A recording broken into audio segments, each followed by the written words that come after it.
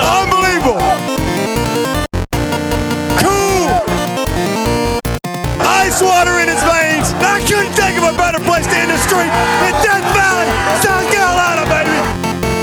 Guys going down, guys stepping up. That's what football is all about. And they say we can't do it. What they say now?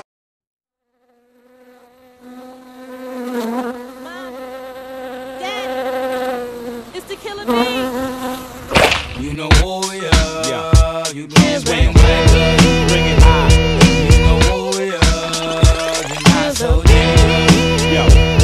Hey folks, welcome back to the Clemson Podcast. It is Monday, September 2nd. The Clemson Tigers are coming off a dominating performance last Thursday night in a 52-14 thrashing of Georgia Tech, and life is good.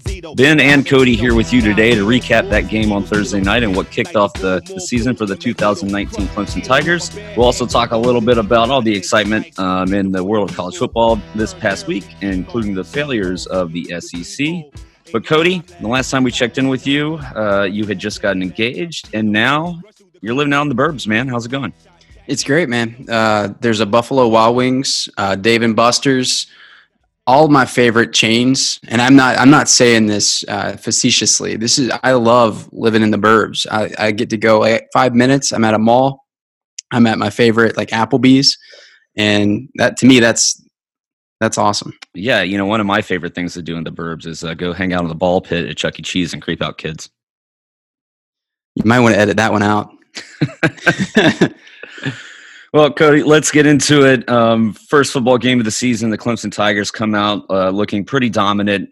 Obviously, there's some areas that need to be improved on, and Georgia Tech is a kind of a ghost of their former selves, changing over the coaching staff and the offense coming into this season. But overall, what were your impressions from the first game? It was, it felt surreal because for one, the Thursday opener was just kind of weird. I mean, we've had Thursday games before, and like mid-season, that seemed to draw in a lot of hype. The fact that it was an opener felt a little strange. I think the crowd was pretty amped up, and I think the fans have been waiting to get back into football season. But ultimately, the team came out looking rusty. Defense, you could see the youth, but altogether, given you don't know anything about Georgia Tech because of the new coach, the new offensive scheme, the same personnel as before, I think they did a pretty good job. I was really happy, and also we were in probably like third gear tops, just withholding things. Yeah, well, to come out first game of the year, everybody's going to have a little rust. I think you saw that over the weekend with some pretty bad football across the college football landscape. But the Tigers come out, they cover the spread by one, get a 38-point victory against a Power 5 conference team. So really not a lot to complain about there. Yes, there was some rust. Trevor Lawrence wasn't on top of his game at times. The defense, the youth is obvious, and I think there's a lot of correctable mistakes coming out of this game. But overall, to get a victory like that and really never have it be in doubt, it felt a lot like last year. The defense, for the warts that did get exposed, did hold Georgia Tech to only 14 points, so that's a positive. And listen, if this is the offense shaking off rust, putting up 52 points, I'm pretty happy about that. Yeah, in some way, like at 52-14 felt kind of ugly. It felt kind of lethargic, but that's where we're at right now. And granted, like you said, Georgia Tech, not a shell of their former selves, but like think about 10 years ago. We were playing Georgia Tech in the ACC championship game, and Spiller's having to score 4 touchdowns to try to beat them. Here we are, 10 years later, and we're I'm not complaining, but we're noticing an ever so small drop off on the defense, and young guys making small mistakes. Well, listen, we saw the same thing a couple years ago in the 2016 season, where the offense sputtered a little bit out of the gate, and it really took them about half a season to get going. It was after the Pitt game where they really pulled it all together and just started blowing teams out of the water. But this is the MO of this program on both the offense and defensive side of the ball is. Listen, they're going to go in and substitute early and often, no matter if they got new guys in there or not. They're going to play a lot of players. And can you imagine if they left the first team in there for 3 quarters, what the score would be? So that's, in my opinion, really kind of how you have to gauge it. The other part is Tony Elliott. It's his style at this point. He's a sandbagger. He sees no reason to put things on tape, and with Texas A&M coming up next week, and I don't blame him. So that's just his style. I mean, and we'll talk about the defense that we faced and how the offense performed against it. They had 2 high safeties, and it was just kind of one of those, you're going to give us this. We'll just dink and dunk up the field, but we're not going to put anything. We're not going to put any 4 wide receiver sets on film, which I don't think they did. Maybe they did at some point, but I didn't see any. We're not going to do hardly anything downfield. And yeah, it's just, I used to get frustrated with Tony Elliott when Deshaun Watson was saying his like sophomore, junior year when we wouldn't open things up, but that's how he does. And it'll look like this come next week. I think he's going to show some things prior to the Syracuse game, but after that, it's probably just coasting the rest of the way. Yeah, I think that way that Tony Elliott approaches it really manifested itself, and you're not really seeing a lot out of Joseph Nagata in this game. I think he had 1 catch and a couple kick returns. That's about it. But yeah, why put anything on film for Texas A&M or Syracuse in what's going to be the toughest stretch on our schedule this season, and it's front-loaded? So, listen, we've seen this be his MO, and he wins. This program wins. This team wins. So let's go along for the ride. And that's not to say there aren't some areas that need some improvement, but I think when you look at Trevor Lawrence and maybe a couple of the wide receivers, you saw some drops in this game. Are you really worried about them not improving over the course of the year? Yeah, I mean, it's just a little rust. I think things will be fine, and there's gonna be some cobwebs to shake off. And Trevor Lawrence, he's met half of his interception total from last year. I don't see that being a trend either. I think he needed a game. And by the way, what he did with his legs just shows that he's heady. He knows what's going on in real time. Just made a couple bad throws. Not worried at all going forward. Yeah, and the defense overall gave up. I think that's the side of I think that's the part of this team where you really have to focus on and maybe worry just a little bit, because they need to grow up really quickly and learn from these mistakes for these next 2 games, especially with Kellen Mond coming in to Death Valley next week. So overall, though, the defense had 2 big force down stops. Goal line defense looked really good, and this was going up against a team who's got some really good running backs. They're built for option football, and they actually played what seemed like option football throughout most of this game. Discipline was an issue. Playing your assignments. Some people got loose around the edge a couple of times. There were some holes up the middle, and that will need to be corrected. I think. I think we still have to pin things on here early in the season. Is our offense carrying us through these big games, and maybe just having to outscore people more than anything else until the defense starts to round in shapes and gets their legs under them. Agreed. And here's the positive, and this is which we'll go over what we saw on offense and defense here shortly. The offense has the most it's not even close. The most skill and talent I've ever seen from a Clemson team. And maybe last year was comparable. Watson's senior year is comparable, but it's not just that there's one set of goods. It's like you bring out Ngata and Latson, who they've talked a lot. Coaches have talked about how they're as prepared as Ross, or as good as Ross was, or better from the previous year. It's the largest collection of talent I've ever seen. And then the defense, not what it was last year, but guys that are all Americans out on the field that are really fun to watch. So there's a lot to be excited about. Yeah, the defense doesn't lack for talent. It's really just experience. And then obviously, all the experience we have coming back on the offensive side of the ball. I think another thing, we're talking about the game as a whole. One thing that stood out to me, watching Dabo's halftime interview, I'm just so impressed by the way he sat there. He talked about the game. He sat in that interview much longer than a Nick Saban or any other coach would. And I think that's just another X factor, is his personality. And I don't think these things should go unnoticed, because that helps sells the brand of Clemson football. And all the kids' names, all the young kids' names that he was just rolling off his tongue and giving them props for how well they played in the first half. All these young guys, that's got to really sell itself to recruits.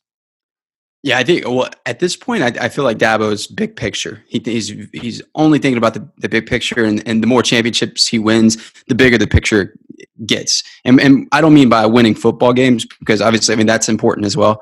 But big picture is seeing kids develop, seeing kids develop into men. And he's already starting to see those men as NFL players and just grown men doing great things in the community.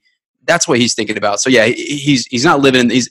He's living in the moment in the sense that he's enjoying things, and he's noticing things like freshmen getting their first chance, celebrating the wins, and yeah, I think his mind, the way he perceives things, helps set Clemson apart from other coaches. You know what? He still may not be the best X's and O guys, but all these little pieces is what's quickly making him possibly the best coach in the country. A couple more titles, and I think he'll be there. One more, he may be there.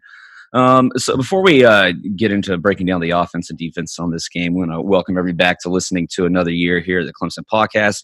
We appreciate everybody. Feel free to reach out to us on social media at Clemson Podcast on Twitter and Facebook, clemsonpodcast@gmail.com. And please take some time to leave us an iTunes review if you have a moment, and be sure to subscribe to us on whichever podcasting app you prefer to ensure that our shows get pushed to you as soon as they come out. Okay, Cody, let's start with the offense here. I think the big storyline here, obviously, is Travis Etienne ran for a career-high 205 yards and 3 touchdowns, including a one from 90 yards out. That tied a record for the longest run in Clemson football history, which kind of surprises me. I'm surprised Spiller didn't rip off a 99-yarder at some point in his career. And also that Etienne hasn't hit one over 90 yet. But had additional touchdown runs of 14 yards and 48 yards. Man, he looked like a beast in this game, and I think I know who my front runner for Heisman is. We discussed this a little bit over the summer, and we made the case for Etienne with the way Lawrence will spread the field, with the receivers that you have to understand will hurt you if you don't guard them, and also wide receiver blocking and the development of the O-line. It's like the perfect formula for Etienne to have a Heisman candidacy, and a legitimate one, despite the fact that he's playing alongside Lawrence. So it's not just that. He's unbelievable. His game is, I think it's so well-rounded at this point, with obviously speed is his MO, but he's so strong running through the gaps. The arm tackle just won't take him down. He's running past people. Quite a Clemson running back, and I definitely think he's going to be right up there. It'll be hard. I mean, you can put Lawrence on the shelf for a game or two. You don't want to air things out, kind of like you saw against Georgia Tech, but it's going to be hard to tell Etienne to take it down a notch because he's a running back. So the 100-yard rushing games could be the rule, not the exception. It could be the average this year. He could easily average over 100 yards a game this year based off of what we saw, and as long as he stays healthy. He's really become a tough runner more than anything else now entering his third season with the Tigers. He used to just kind of run past tackles or around tackles, and now he's running through them. You mentioned the arm tackles, and so his burst in speed and now with the power is really rounding him into form and to becoming a complete back, not to mention working on his receiving out of the backfield. That's the one dimension. And I mean, if he doesn't become great at that, it'll still be the best running back in the country. But yeah, if he can put that together, that'll just be another arrow in the quiver, so to speak. And in terms of just what you get from him, I mean, you have to think, like, we have good backups, and Lynn J. Dixon is really good. The young guys, they impressed. But when you don't have Etienne in there, it's like what could be a 10-yard run is like a 5-yard run, because he's just that much more added value, and that's how talented he is. It's unbelievable. Yeah, it's just the combination of things. His quick burst, how fast he gets through the line and into the second level of the defense, and then again fighting through all this those arm tackles. It's just a completely different animal. Now, I did love what I saw out of Dixon in this game. He's put on some good weight, it looks like. He had a nice 22-yard catch and run out of the backfield. Had a nice picked up a block in pass blocking on Jalen Lay's first catch. So that was good to see from him. And his vision has really improved. I think the issue with both him and Etienne, and when they first came to Clemson in their freshman years, they were just kind of get ball, run to the end zone whichever way you can. And now they're both really kind of hitting their holes and their gaps and where they're supposed to be. Lynn J. Dixon, the first thing I thought of was he might have the best vision ever, or he's just always in the game at a time when there's a lot of running lanes and then maybe that's because the defense is gassed, but he always seems like he's able to find the holes. And again, maybe that is a byproduct of playing late in games, but I think he's a little bit slower than Etienne. Everyone is, but he can really see things unfold before they unfold. And he's really, really a bright spot going forward. And I think you see why Tavian Feaster may have wanted to transfer. I think it's safe to say that he is, even with Feaster on the roster, he'd have been the number 2 running back this year. Dixon would have been. Right. Yeah. No, I totally agree. I think the talent, the talent differential is obvious. And you saw that from watching Feaster in the South Carolina game. He just does not have that burst and quickness that these two guys do. But hey, you got to give props to the offensive line on this one too, because they opened up some big holes run blocking in this game. There was a bit of a drop off when the backups were in, but overall, this offensive line is going to be dominant. Heck of an offensive line. Yeah, it was such a clean game. And you could say what you want to say about Georgia Tech and their personnel, but you'll get a better sense of things again in the next 2 weeks. And I think we're going to have some success against top-tier competition, whether that's Texas A&M, Syracuse, or if you're talking playoff. I think that it's a championship-level offensive line. And Jordan McFadden, watching him late in the game, I think you have some tackle depth all of a sudden, because I really enjoyed watching him. He's super quick. He has great leverage, really athletic. I think you have your right tackle of the future, and again, some tackle depth. So, no, offensive line, just kudos to them. Question about Etienne, though. Let me go back. Is he your front runner for Heisman now? After what I saw, he is. Okay, fair enough. We could talk about that when we talk about other teams, because I have some thoughts there. Well, I just think, if I'm comparing him to, let's say, Trevor Lawrence, really that's a big competition for him than being on the same team. But I think throughout the course of the year, just giving how athletic he is, and it's a very special type of talent that you don't see come along often, I think that's going to carry him. And after we get through these next 2 games, he's going to be racking up the rushing yards in these kind of mediocre games that we end up playing, because we're not going to be showing as much. You want to keep Trevor Lawrence upright and on his feet. So I think you're going to see a lot of 100+ yard games from Etienne this year. And he already, didn't he lead the country in rushing touchdowns last year? And he's going to have even more this year from the looks of things. I think so. And minimal carries. He doesn't have the same amount of carries as like a Jonathan Taylor from Wisconsin, or some of these other teams that really, they have just their one running back, and he's doing it really efficiently. The yards per carry, I think it's like 17 right now. That's not sustainable, obviously, but it was really high last year. I don't know offhand. It was like 8 yards through the first 6 games of the season. So he's doing it. And I don't think he has to play all 4 quarters to be right up there with the contenders. Yeah, absolutely not. He's going to have the touchdown numbers. He's going to have the overall yardage numbers, and he's going to have the big average right there. So I think that's all you need to know. And I don't think running backs take a hit anymore for not playing as much. Many teams cycle in multiple running backs throughout the course of a game. It's become the standard in the NFL, and you're starting to see that a lot more in college football. So I don't really think that becomes an issue. And he has the wow factor, which I really think puts him over the top. So speaking of that long run, that 90-yard TD run, I want to go back here to talking about tackle. Jackson Carman had a monster block on that thing. I think he took out like 2 guys with that one. Held his position really well, then released downfield with perfect timing. Got to be encouraged what you saw out of him. Absolutely. I think he had a couple of penalties early on, and that was, Well, everybody did. I think Ankrum did, and Simpson did, so... Right.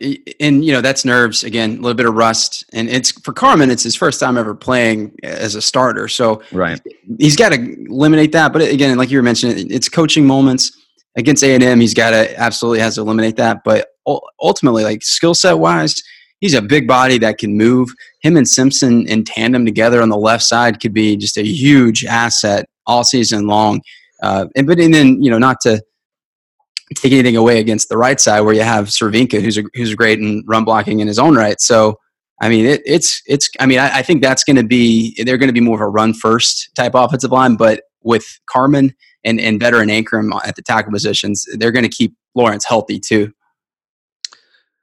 Yeah, well, and then Trevor, you never know when he just might take off running. You hit on his running ability earlier in the show here. Man, he had a tough first down run throughout this game. Between that and his ability to throw on the run, it's phenomenal. And I think a lot more people will start taking notice of his wheels this year because once he gets going, and you saw him run down that defensive back on his interception, kid's got some speed. Yeah, and if you look at the box score, you're gonna be like, wow, Lawrence is really off to a bad start, and he's looking like what he looked like midseason last year, but does not tell the whole story because what happened last year in a lot of the situations where he could have potentially ran for extra yardage, I think things were moving a little bit too fast, and ultimately I think that led to his injury against Syracuse. In this one, I think he was able to really sense out things, and it was pretty clear early on they're going to go obviously two high safeties. And then everything is to prevent Etienne on those option plays. So Lawrence saw the open field and made it happen. He does have legs, and it doesn't have to be an integral part of the offense. Lawrence running in the same way Deshaun Watson ran, but it does have to be a little ancillary piece. I think in order for this offense to reach its upper limit, and you were mentioning you're going to have to outscore some of those elite teams. I think that's part of it. It will be Lawrence running 5 to 7 times a game for those first downs and extending plays, extending drives. He's fast enough, and he's put on a little bit of muscle as well. Yeah, he's 6'6", 220 or something like that. He's a big dude. He's a hard guy to take down, and maybe what he lacks in quickness, he makes up in that long stride of his. Yeah, he's no Deshaun Watson. He's not going to be a Houdini back there trying to escape pressure in the backfield, but he may not need to with how well this offensive line looked. And that just adds another element to his game, to a guy who is already the best quarterback in college football. So, man, if I'm opposing teams, to have to worry about his legs too, that's going to be tough. Yeah, and not to mention, you already have Etienne you have to worry about. You have Ross and Higgins and all these guys that are great blockers. Overton, pick your poison. I mean, it really is. I know that becomes such a cliche, but it is. It's pick your poison. Georgia Tech picked take the passing game away, at least the deep threats, and try to take Etienne away as best you can. And they still lost. But I mean, I think that even when against higher level competition, where Clemson's forced to execute at a higher level, I think that's what you'll see. That's how they'll play it.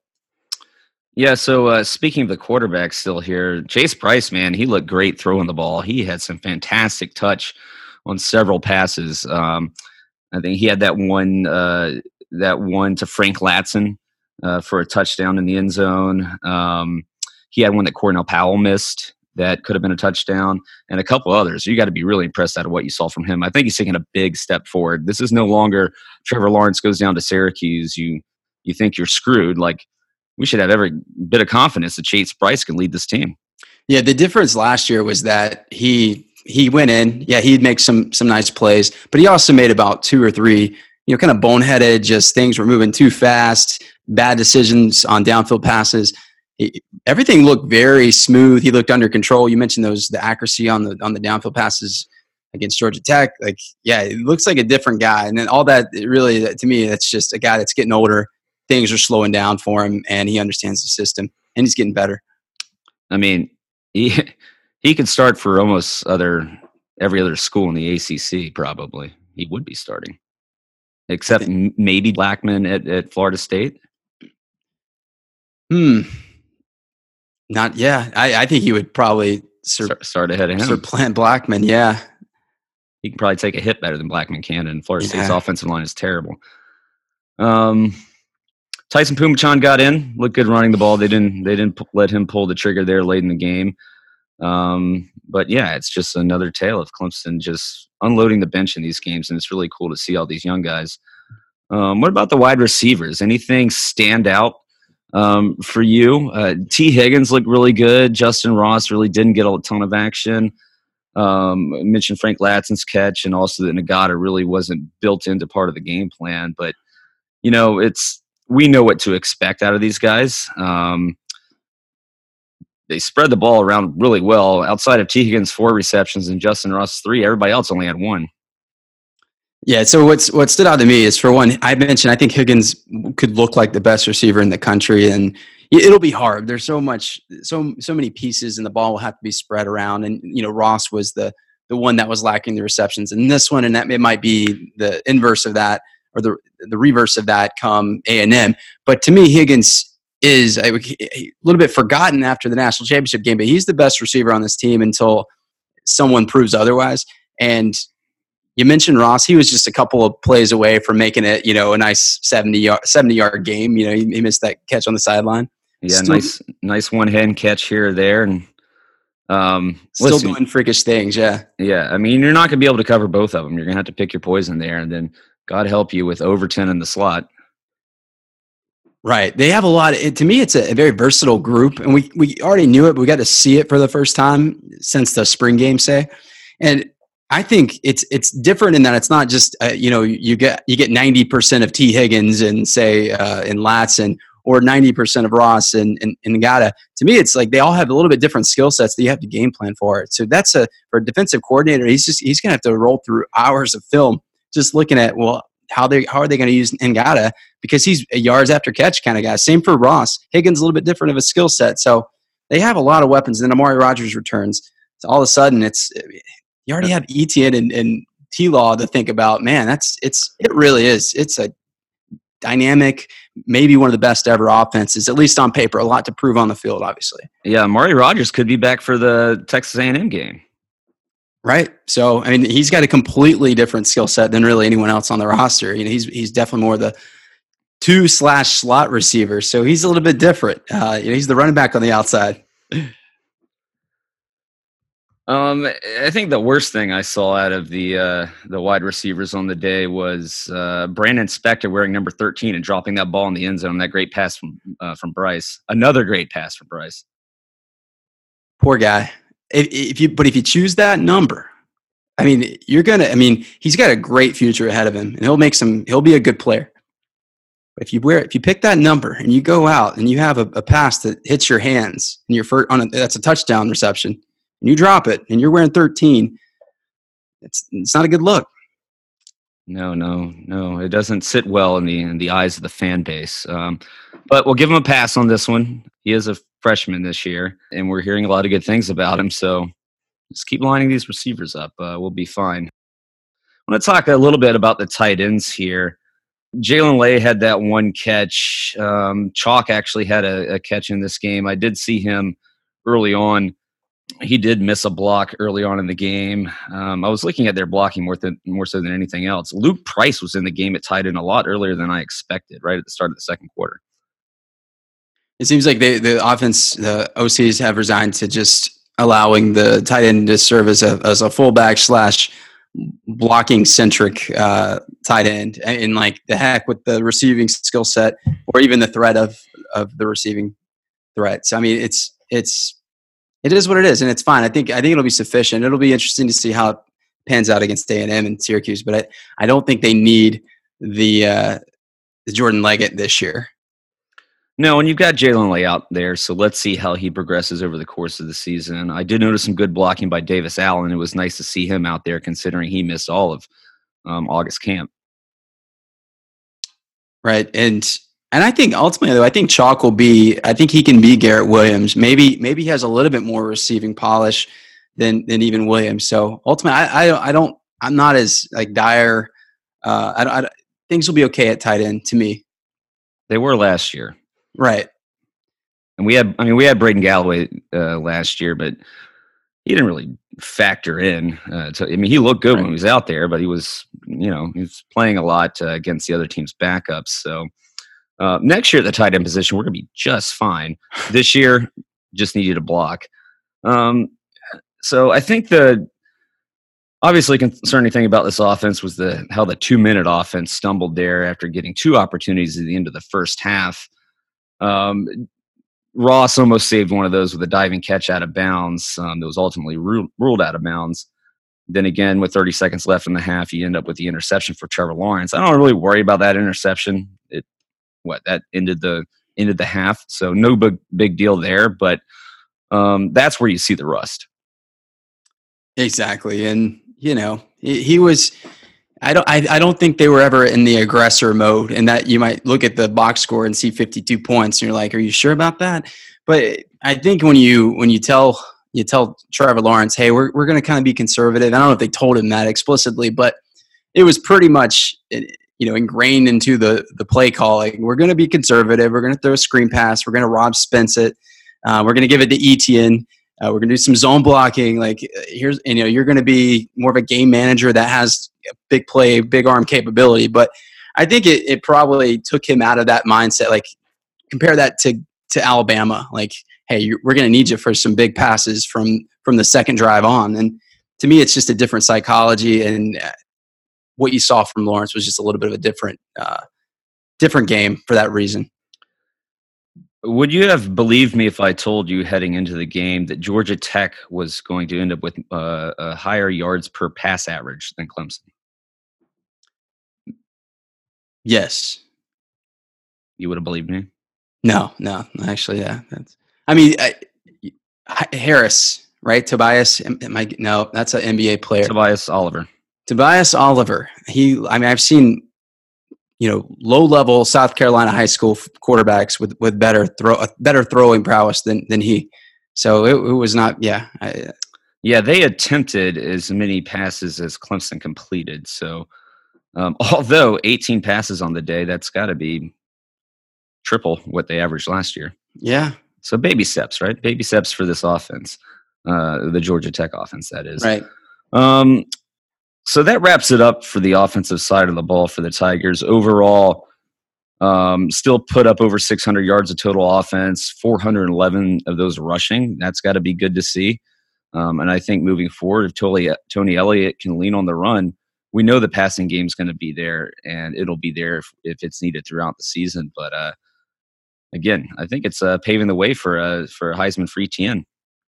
I think so. I think it's just going to be too hard with the low-level competition for Trevor Lawrence to be putting up Baker Mayfield / Kyler Murray numbers. But it will be a little bit easier for Etienne. With that said, if they wanted to do a Trevor Lawrence Heisman campaign, they could. And we could have been up 40-0, 42-0 at halftime if we would have wanted. Well, Trevor Lawrence can wait till next year. And then Clemson can have 2 back-to-back Heismans. How about that? How about that to really rub it in the face of South Carolina? The only thing they have over us right now is that one Heisman winner. If we get 2 back-to-back, oh man, you might as well bury that football program. They just lost to resurgent North Carolina, so at this point, I don't even want to kick them when they're down. Well, if you do, watch out. You might hurt your foot like Jake Bentley. So on the defensive side of the ball, Georgia Tech was still running a version of option football, it seemed like. There are some obvious weak points in this game. I think the obvious things was getting gashed up the middle on some of those runs. There were some missed tackles, and the defensive ends had trouble setting the edge. Of course, those are all your young guys. The secondary played fine. There was a couple busts, one in particular by Kevon Wallace on Georgia Tech's second touchdown.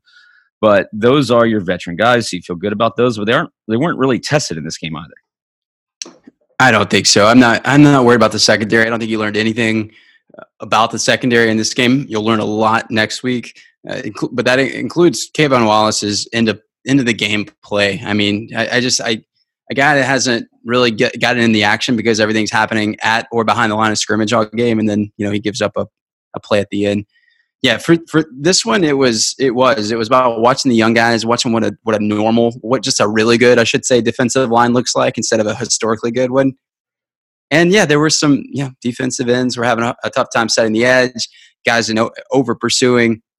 I saw some linebackers like kind of losing leverage, getting too far in their gaps. But ultimately, man, to me, it's an exciting defense because everything's not ending at the line of scrimmage. Because you get to see some linebackers making some plays. You can actually see the ball go somewhere. Last year, it was just a bunch of defensive linemen piling on top. How about Isaiah Simmons, man? First-round draft pick written all over him. Yeah, you kept saying first-round draft pick during the game, and I thought, I still want to see it. I want to see him do it for a longer stretch because he looked really good at the end of the year. If he can continue this over the next few games, you're right. It is first round, and I still think he has a lot further he could go. He's such a specimen. The way he covers ground and his wingspan to make tackles. He is, and quite frankly, there couldn't be a better year to have a freak like that because we're still breaking in that defensive line. So there's going to be a lot for him to clean up. And yeah, absolutely a first rounder, or at least consideration at this point. Let's see if he can sustain it for the next few games. Yeah, I mean, it's just great that when you're returning so many guys on the defense, to have somebody like that you can depend on. My anticipation coming into the season is that you were going to see him and AJ Terrell get most of the snaps on this defense this year, and the numbers are shaking out that way so far. Coming back to the run game here, though, looking at the stats now, Georgia Tech actually had more rushing yards against us this year than they did last year with that triple option attack. So Clemson held opposing offenses to under 100 yards a game last year on average. So about 50% more so far in the first game. That has to concern you a little bit, especially coming up with Texas A&M. Kellen Mond can do things with his legs. So I think this is clearly, let's start focusing on that is the biggest area of weakness. And let's start with the defensive tackles. Tyler Davis is a force. He was moving people all night long. So that was certainly a positive from this game. On an early third quarter sack, he blew up 2 guys. He looks really good. It's such a bright future, and he already looks like he's playing really just sound gap assignment. You'll see him shoot his gap, and he was able to look like a veteran out there, and like the coaches have said, probably our best defensive tackle. But that doesn't say a lot for some of the other guys. I think you really want to see some improvement from Jordan Williams. Niles Pinckney was okay. Ultimately, I've always said I think Pinckney's. If he's your first backup, then that's a good situation. But if you're relying on him to be a game changer, you need someone else to step in. But ultimately, Tyler Davis looked really good, and XT Xavier Thomas. I think we saw 2 players that are All-American, just great players on the field yesterday, and one of them was Isaiah Simmons. The other was Xavier Thomas. Yeah, Xavier Thomas did sack Oliver twice on one play. That was pretty fun to see. He did have trouble setting the edge sometimes. He didn't stay disciplined. He ran past some tackles, but you can see he's got it in him, just the freak athletic ability. But it's these mental errors and the discipline that really need to get worked out, because it doesn't matter how talented he is or these other defensive linemen. If you make mistakes like that, we play some good teams. It can come back to hurt you. I'll say this from looking at that defensive line this year's compared to last. Looks like a lot more room up front without all those big bodies. It was much more crowded last year. Yeah, the size factor. I mean, you're losing Dex and Christian Wilkins, who moves like a All-American defensive end because he was an All-American defensive end. Yeah, you lost some size and some speed, but ultimately, I mean, Xavier Thomas, look, he does have some things to work on, but when he came into the game, he didn't start. When he came in the game, he was changing things. He completely disrupted that whole side of the line. He was making the quarterback work with a little bit more pace because he was coming. And that first step is like Vic Beasley. He is really fast. So to me, I don't care if they start him or not, but he's a game changer, and he does have the potential to be the best defensive line in the Dabo era. I don't know if he'll reach that potential, but man, he's good. Even when he does over pursue, he's got the lateral quickness to reduce that margin or to lower that margin for error. He's unbelievably athletic. So he looks a lot like Vic Beasley. He does. I think he's definitely more polished as a sophomore than Beasley was. Absolutely. Yeah, Beasley was a good bit raw, so I think he has a chance to be more developed, more well-rounded. And one of his things, they did come at him a little bit with running, so like getting off blocks and making sure that he's setting the edge, has to work on it. But man, he's gonna have a great season. So Justin Foster got the start ahead of him. He played okay. He got beat in coverage once that I noticed, and then Logan Rudolph starting on the opposite side of defensive end. You saw some 3-man fronts early on with Logan Rudolph split out in coverage. I didn't think coming into this game that we were going to see as many of those formations like we saw last year with Klee and Bryant splitting out in coverage. But it seems to be ingrained as part of Brent Venables' defense here. And if he's got the pieces, he's going to play him that way. I suppose. And I think if you do have XT playing at a high level and he can be a pass rusher, along with Tyler Davis, you might be onto something there. And we'll see how he plays it against A&M. That'll be interesting. They're more, well, I guess they are more traditional, like shot or pro style with Jimbo, but they do implement some or integrate some spread concepts. So it'll be interesting to see if they do that as if Venables uses Rudolph Foster as a linebacker. So the two other guys here before we wrap up the defensive line, I thought KJ Henry looked good. Saw his name out there a lot. And Xavier Kelly, I know he's still got some stuff to work on, and it's still a work in progress as he transitions from end. But I did what I saw. I did like what I saw out of his stature and his physique, just kind of getting into shape, becoming more of a prototypical defensive tackle. Right, him and Maskell, like they look like Kevin Dodd and like Shaq Lawson. They were really, like you said, large in stature. And when I saw KJ Henry move into the line of or the sideline, he was moving really fast. But I think the only difference is strength and just the speed of the game. They look a little bit like they're playing slow. It's not that they're slow. They're still learning. So, but ultimately, like if those are your fourth and fifth guys, that's a pretty solid situation. You can bring them along this year, and they'll probably look a lot better mid-year than they look right now. Oh, I think certainly. I mean, you got Henry, his second year in the program, Xavier Kelly now his third year in the program. So these aren't freshmen who are going to kind of hit a wall in the middle of the season, and they got tons of talent. So you just want to see that continued development, and we often see throughout every season a handful of guys really take that next step up. Isaiah Simmons did that last year during the season, and with so many more young guys on the team this year, and specifically on the defense. I think you're going to be able to pick out a few of these guys that are probably really going to turn the corner. I think so. I hope one of those guys is Jordan Williams, and you need him this year.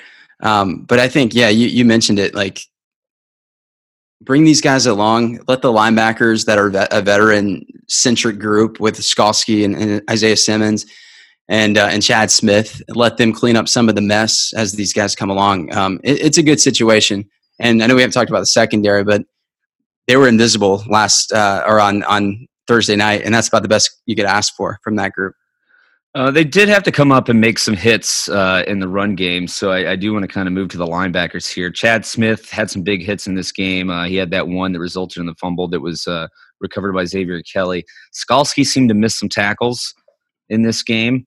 I don't think it was his best showing. I think these guys are probably more talented overall, but losing the experience that we lost last year, again, very similar to the defensive line, I think that showed in this game. It's been a while before since you've seen tackling issues, poor tackling by a Clemson defense. Yeah, I did see Skalski miss a few, but in his defense, he also got to a few ball carriers that other linebackers, previous to him, wouldn't have been able to. So he does have a little bit more speed than his predecessors. And we already talked about Isaiah Simmons covering ground. Chad Smith, he's never going to be a speedster, but he is instinctive. I feel good about him. And then you saw Jake Venables and Baylon Spector. Baylon Spector. And he looked good as well. So I think they have answers there.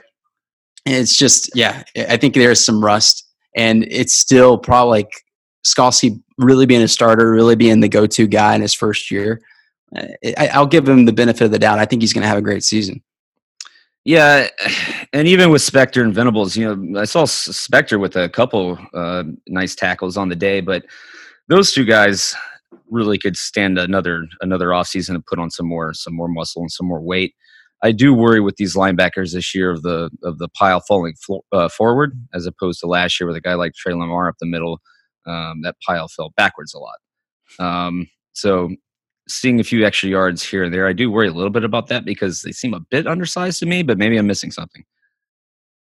I don't know. I don't think so. I think the whole defense is a little bit smaller up the middle. And it's just there's going to be some games too where if we were to play at Georgia, it's going to be tough. We're going to have to dedicate more guys in the box, and there'll be some 6 yards, some 10, 12 yards.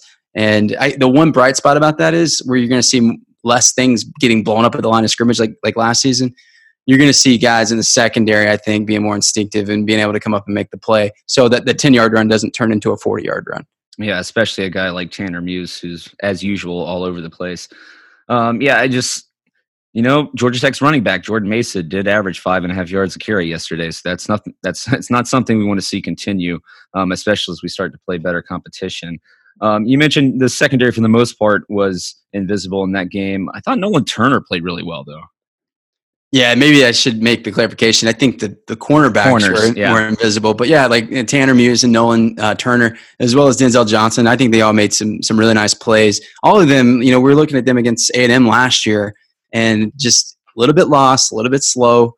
You could see that they didn't feel comfortable yet. They're playing a lot faster and a lot more confident this season. And we've got tape on A&M this year, a full season of that, with Kellen Mond as the quarterback, with a lot of the same wide receivers. So you got to be hopeful that had a little bit to do with it last year, just not knowing what you were going to expect from Jimbo Fisher and the Aggies offense. For sure. Yeah, and Jimbo's he is an offensive mastermind. I think they'll be ready this year, though. Venables does have the film, and I think the guys they're playing a little bit more confident. By the way, I don't know if it was Alex Kraft or someone else in the STS community. A lot of the issues that we were having last year were actually middle linebackers not falling back into coverage. So a lot of the quote unquote busts against A&M actually were on Trey Lamar, because that was definitely not a bright spot for him, his mobility. Well, so you hope Chad Smith, who does have a little bit more mobility, is able to keep up in coverage a little bit better this year. Well, I think that's why they put Skowski at the Mike's linebacker spot, because he's a little bit faster, and if he has to drop back, he's a little bit more fleet of foot in coverage. So I think that's the reason. Because normally you would see him at the will, like right. A Boulware, right? Well, it remains to be seen. Let's see what happens this coming week against Texas A&M. I think we feel confident about our secondary, and hopefully they can make up for some of the weaknesses along the first two levels of the defense. But I imagine Texas A&M is going to score more than 14 points. I think so. And Kellen Mond had a great first game, and they're really speaking highly of him. I think, look, they're just going to score. They're going to put up points on us, and other teams will as well. Yeah, I was going to mention, but hey, they played Texas State. But then I'm like, oh, yeah, but we played Georgia Tech. So, right. Yeah. It's, tomato, tomato.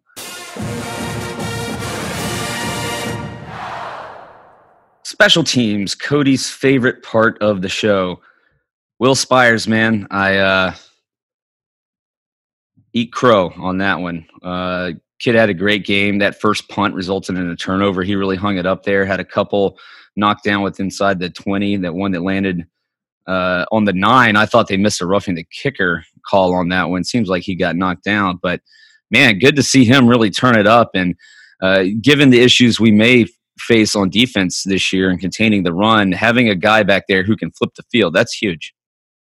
Yeah, I think he showed some progress last year, and he looked more confident this year. Has he gotten taller? He looks like he's 6'6" now. Is that Pinion out there? I don't know. I don't know. Maybe he's been doing some of those exercises where you tie some weights to your legs and just try to stretch out. Maybe he needed a longer leg. Maybe that was the issue last year. I don't know. Also in the kicking game, BT Potter, 51-yard field goal. That was a sight for sore eyes. When's the last time we had somebody with confidence we could run out there from 50 plus? And, he had that with some left over with change, and it was pretty true. It was a nice kick. Yeah, he was talking. What actually scared me was during the offseason or around fall camp, he said he's got his confidence. Like maybe think he might not have confidence. So that's not always a great sign, but he looked pretty sure of himself in that kick. Yeah, he did there. The extra points for the most part looked good. There was one that kind of snuck inside the right side of the goalpost, but overall those look good. His kickoffs, I think they only returned 1, maybe 2 in this game, but otherwise he was booting them through the end zone. So again, between having teams being able to start at the 25-yard line, and if Will Spires is able to flip the field, I think special teams, specifically the kicking game, can have a lot and may have a lot more of an impact on our games this year than they have in years previous. In the return game, Nagata got out there returning some kickoffs, looked okay. Darren Kendrick got a mouthful from Dabo after fair catching that punt at the end of the first half. But we have some exciting playmakers back there, and it's been a really long time. I think it was 2011 since Sammy Watkins had a kickoff return for a touchdown, and then it's been a pretty good while since we had a punt return for a touchdown, if I recall. So I would love to see some more exciting moments out of the return game this year. I mean, if you had to like make a bet right now, I think it's better than 50-50 that someone returns a punt or a kickoff or a touchdown. I have to think. I don't know that. I'm sure there's not Vegas odds on that, but I feel pretty good about it. Yeah, my money's on Will Sweeney. Yep, he's a dark horse, but he's good. He's a good one. Yeah, no. When he's out there, that means fair catch, just like Hunter Renfrow last year. He is. You know what? He's confident and he's undersized, but man, he's sure of himself. I got to give him a lot of credit, even just from holding the ball. He doesn't make mistakes. Good on him. Coach in waiting. Yep, for sure. That's his future. I don't think 5'8" gets you there in the NFL. It does for some people. Yeah. Well, 5'8", like 4.8, 40 speed. I think. Yeah. I don't think. Yeah. It makes me wonder why I couldn't make more of myself at 5'10". Yeah.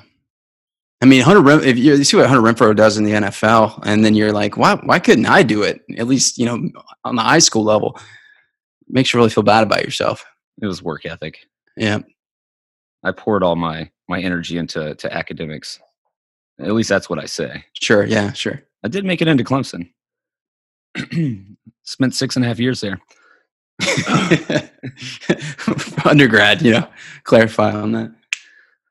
All right. Well, that wraps it up for this game. Again, good to see Clemson blow out in the opening game of the year, 52-14 over Georgia Tech. Yes, there are some things we need to pay attention to.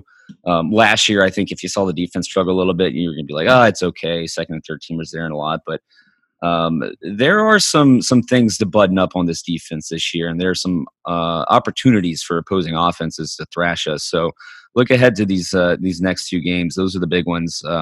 Obviously, Texas A&M coming in highly ranked, but Syracuse, not necessarily that it's a more talented team than Texas A&M, because I don't think they are, but you lose that game, and we're in real trouble as far as winning the Atlantic Division is concerned. Agreed. And I think the spread against A&M 17 or 18, and I don't want to be negative Nancy here, but I can't see how that. I feel like that's going to be a really close game. And then at Syracuse, following that tough matchup against A&M, like that's going to be a tough game. These are, we've made kind of jokes about how easy our schedule's been all year long, but when you're in the thick of it, like it's kind of the any given Saturday mantra. These are two losable games. Absolutely. Yeah. I don't think there's a world in which we would lose both of them. I think if you for some reason lose at A&M, that team is going to be super focused going into the Carrier Dome.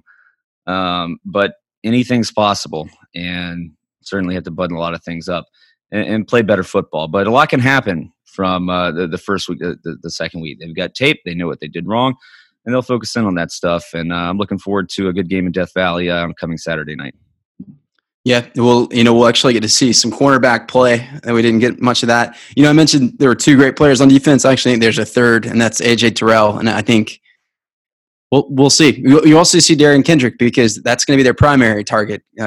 Anyone not A.J. Terrell, but A&M's got three really good wide receivers, big body guys, so they'll be tested.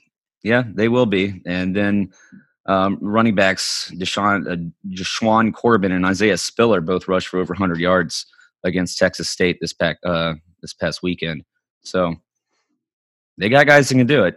I know they lose their main running back from last year, but it's not like Jimbo Fisher is bringing in a bunch of scrubs.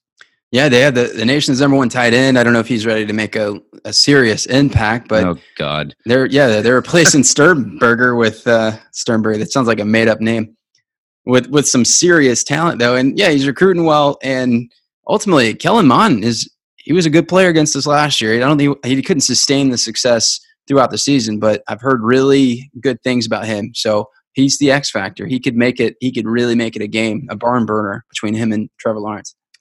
Well, we'll see come Saturday night. Let's hope the Hurricane doesn't take a left turn and shoot up towards Clemson. Let's keep going around college football. A lot of interesting games this weekend, specifically for the SEC, and a lot of not great football. So that is also in part makes me feel a little bit better about Clemson shaking off the rust. Bama probably didn't do away with Duke like most people or even they thought they would. 42-3 in that game. Tua did had over 300 yards passing and 4 TDs. I'm not sure there's a lot you could take away from that. Alabama is down starting linebacker Dylan Moses for the year, and I believe they're losing another linebacker. But all that said, Duke still only managed 3 points. Yeah, they're. I think they'll be just fine. It is. I think ultimately we'll have to measure them when they play LSU and then Georgia and Auburn. And short of that, I don't really care about their slow first half. I think they're going to be just fine. So speaking of Georgia, only a 30-6 win over Vandy. DeAndre Swift did have almost 150 yards rushing. This is one of those sloppy games that I talk about. Both teams had 10 penalties in this game, and I think ultimately, if it's a couple more games into the season, that Georgia just waxes the floor with Vandy. I think so. They're my sleeper team. If insofar as a number 3 team can be a sleeper, I think they'll be fine. I think they're the biggest formidable foe out of the SEC because ultimately they're going to turn Jake Fromm loose, and I think he's going to have a monster year. What about LSU with Joe Burrow though at quarterback? I'm not sold on LSU. I'm kind of like the way you feel about Michigan. I have to see it before I believe it. They have to prove it to me. The burden of proof is on them before you can assume they'll be really the number 6 team in the country and jockeying for legitimate playoff consideration. Well, and I know they just played Georgia Southern, but they did beat them 55-3. So that's the type of win that you expect to see out of a way more talented team. Burrow 278 yards through the air and 5 touchdowns. So everybody knocks Ed Orgeron for not having an offense, but they may have found something in Joe Burrow. So I still have them as a contender in the SEC West. Elsewhere, keeping it in the SEC, man, heartbreaker for Oregon. They really should have won that game against Auburn. Did you catch any of that? So I saw the end of it. Most of the second half, and I'm sorry, Pac-12. We don't have any Pac-12 listeners. Let's be honest. That's more. I think Auburn's going to be just fine this year. Squarely a top 25 team. Bo Nix is going to be good in the future. He's still a freshman quarterback, and they lost to the 4th best team, maybe the 5th or 6th best team in the SEC, just like they did last year. Just like Washington did last year. And that just tells you, the Pac-12 just doesn't measure up. I was impressed by Justin Herbert, the senior for quarterback for Oregon. Did not think Bo Nix looked that great in this game, but as you mentioned, he's still a freshman. So I think Auburn, their ranking right now is probably about where they stay, mid-teens this year. And I just have to wonder how much longer the Auburn fan base is going to tolerate Malzahn kind of having three lost seasons, being kind of mediocre. Well, he was. If he loses against Oregon, he is right dead on the hot seat. But I think he bought himself a few lives after that one. Yeah, absolutely. More highly ranked and an experienced team. He went out there and beat on a neutral field. So chalk one up for Malzahn. Oklahoma-Houston game last night, Cody. Oklahoma, my impressions of them is their defense is still horrible, but man, I really liked what I saw out of Jalen Hurts. 20-23, 332 yards through the air, 3 touchdowns. What do you think of his coming out party? He also had 176 on the ground and 3 TDs on the ground. So man, he looked pretty powerful. And then after the game, I don't know if you saw his post-game news conference. He would not crack a smile and just kept talking about how this team needs to get better. And I'd have to put myself in his shoes. He's played with Alabama the last few years, so he knows what it takes to win and get to the national championship game. So I wonder if that's a little hint towards his teammates. Could be. It's not a well-rounded team. And the whole offseason, they talked about how Oklahoma would take a step forward on defense. And I saw a little bit of it in the first half, but they really just caved in the second half. And good luck winning against Georgia or Alabama or Clemson. But man, Jalen Hurts is a heck of a football player, and it really is. And I really appreciate him and respect him. I know people tried to compare him and Kelly Bryant with Kelly Bryant leaving, but everybody forgets that Kelly Bryant was out of opportunities. He only had one more chance. Jalen Hurts stayed with Alabama, still with the opportunity to transfer a year after that. But he's done everything the right way, and he's letting his play speak for itself on the field, and it's looking good for him becoming a pretty high draft pick, possibly. Yeah, I'm not so sold on the NFL future just because he's short, and I don't think he's such a smart player. Like at the college level, he's your prototypical. He's your Tebow. I think he really will have a legitimate Heisman case just because he's playing the Big 12 and he's got Lincoln Riley as his OC. But man, he is limited with the arm, but he'll still make the passes he has to make. And he's just the smartest guy. He's like the point guard that's probably in college that's probably never going to play in the NBA, but he's still the best player on the team, even though there's NBA players playing with him or against him. That's Jalen Hurts to me. So speaking of quarterbacks who transferred, Justin Fields with Ohio State had a pretty good debut. I think that game was probably a lot closer than Ohio State fans would have liked. They just beat Florida Atlantic by 23 points, 45-21. I think there's still a lot to be seen from Ohio State this year under a new coach. I think we're going to have to see them play some more games to really figure them out. Agreed. I don't think Florida Atlantic is all that bad, but I don't think we learned enough about Fields yet. We have to see if he can pass, and I just don't think there was enough competition there to make a good decision. Yeah, and so the same kind of goes with Michigan, only beating Middle Tennessee State 40-21. Shea Patterson played fine in this game, but you mentioned it earlier, and I've been saying this for a long time now. With Jim Harbaugh, I've got to see something first. For the life of me, I don't understand why they end up getting ranked so high at the beginning of seasons when he really hasn't done anything there yet of note.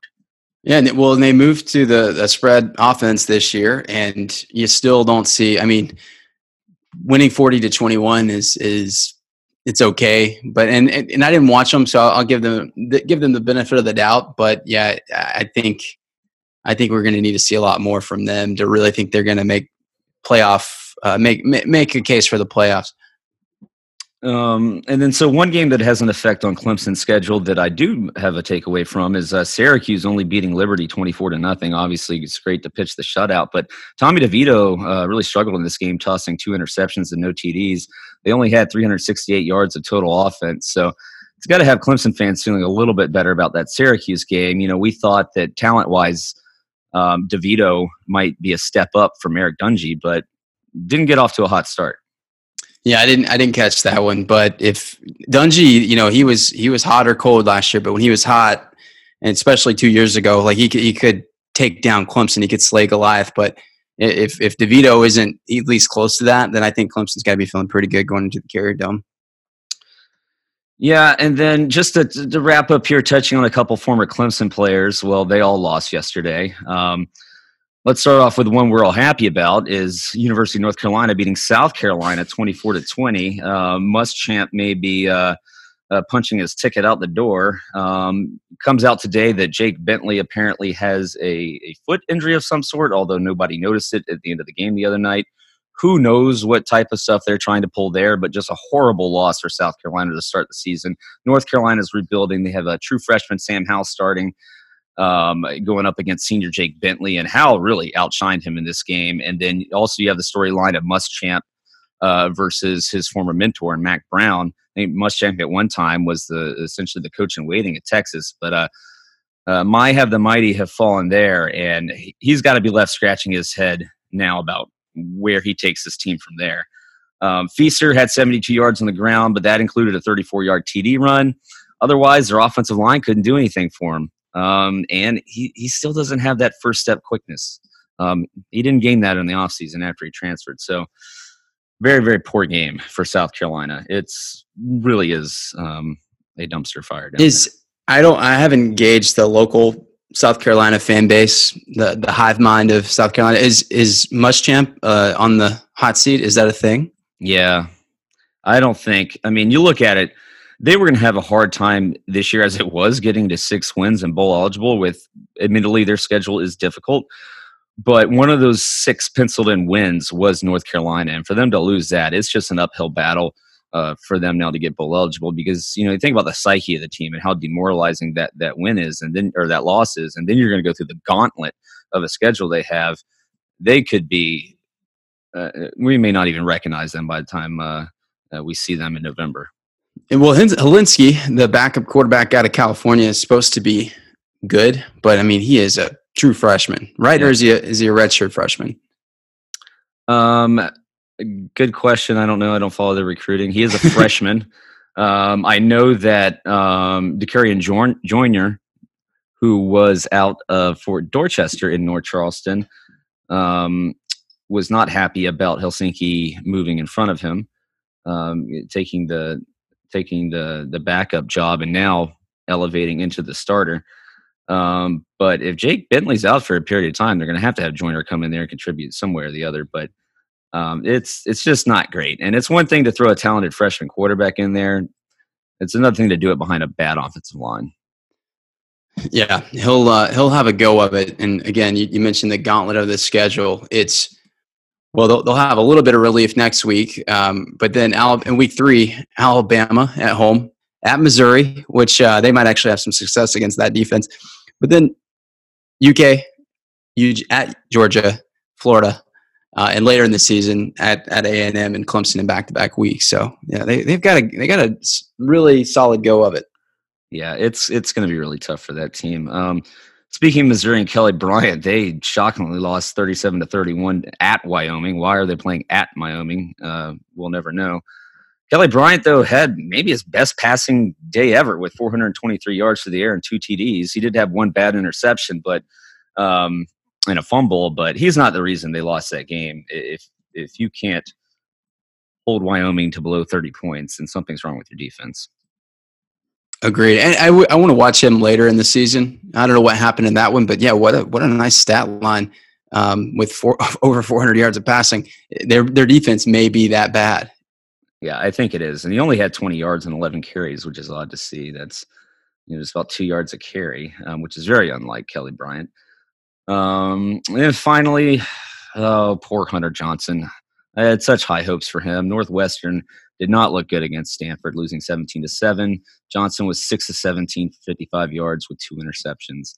I don't think the interception, or at least one of the interceptions, wasn't all his fault. I think there was a drop that led to that. But I was hoping for more out of the gate from Hunter Johnson.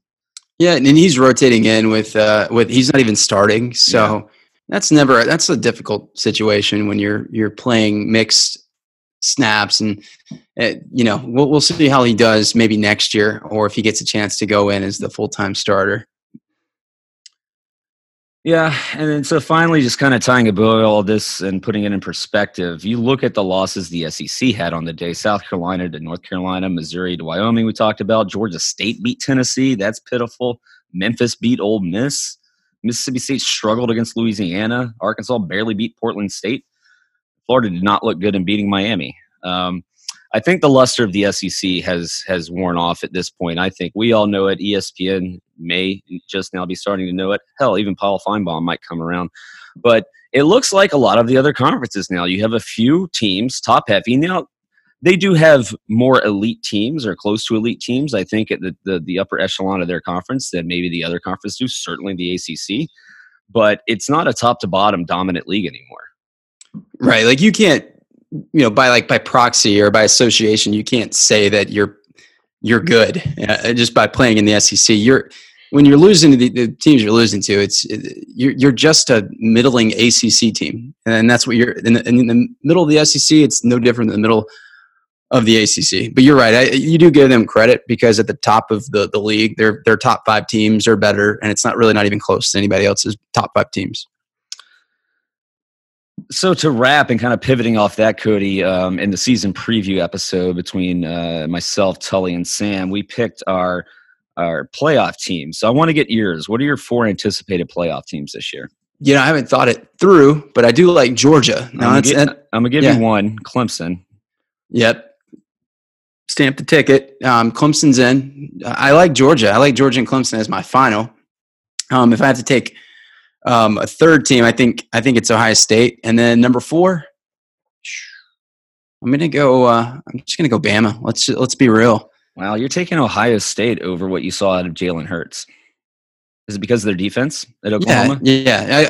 I think ultimately Jalen Hurts has a little bit of the Kelly Bryant syndrome in him. I don't think he can throw it downfield quite the way you need to against elite competition. He's a better quarterback, and you saw what he did coming into the second half of that SEC championship game against Georgia. For sure. No, he is a better quarterback, but I just don't think he has Kyler Murray. Kyler Murray did his thing But I think he had a little bit more skill throwing the ball. Baker Mayfield certainly more skill throwing the ball. I think they're gonna just be taken down by a couple of Big 12 teams, and then that leaves the door open for probably Bama. Let's be real, but it'll be really interesting. It will be, and I look forward to actually a possible Georgia matchup. I agree with you. I think they have been trending upwards without really taking many steps back. I think Kirby Smart has them close, and this could be the year with Jake Fromm being experienced as he is, DeAndre Swift, and just all the stable of running backs they have on that team. They're going to be really good, but we won't know to the end of the season as it all plays out. But hopefully we get some better games coming up here over the next coming weeks. It wasn't really a great college football slate to kick off the season. Yeah, agreed. Aside from the Oregon and Auburn game, but ultimately, what I think this year is, I don't think Clemson's going to be as good as the 18 version. I think Alabama is going to take a small step back. Georgia might be right there in line with the latter two. So I think the field is going to be a little bit weaker. Maybe that gives Oklahoma a chance to sneak in, Ohio State, dare I say Michigan. So maybe that's a good thing for college football. So now instead of like 3 teams that could win it, there's 6, maybe 7. You say Michigan again, I'm going to cut you out of this program. It's just me talking to myself. Notre Dame started pulling away. They were tied 14-14 earlier with Louisville, but Scott Satterfield's debut as the Cardinals coach. But little Ian Book making some plays, I guess. Yeah, they won't be back in this year. Okay, well, that wraps it up for us, folks. Again, appreciate everybody for listening and tuning in. Again, please feel free to reach out to us on Facebook and Twitter, clemsonpodcast@gmail.com. Just to kind of give you a heads up, if you're new to the show, of our format moving forward, we will be recapping every single game, either producing a show on Sunday or Monday, most likely, after the Saturday games. We're going to try to sprinkle in some more interviews this year with not just guys from Shakin' Southland, but whomever else Tully finds interesting. There's even rumor that Bama Dozer might come back on and get his comeuppance, but we all know how that is really going to go. But yeah, appreciate everybody for listening. We will be back at you after the Texas A&M game, and until then, and as always, go Tigers.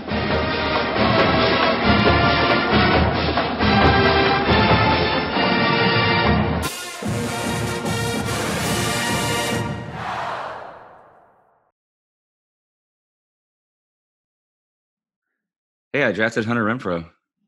I know, dude. I was going to draft him. I'm like, I think it's time. Someone's going to get him. I knew someone would get him. But I got Adam Humphries, and what's the last pick in the draft? I had the last pick in the draft, so I got Deion Kane. Yeah, no, that's a good pick. I thought about getting him. Just the problem is their quarterback. Uncertainty. Yeah. Yeah, I got Mike Williams earlier than probably most people too, but I think he's got a really good year. Yeah. He's their number 1, right? He's their number 1 receiver. Yeah. Because what's his name? Tyrell Williams is gone.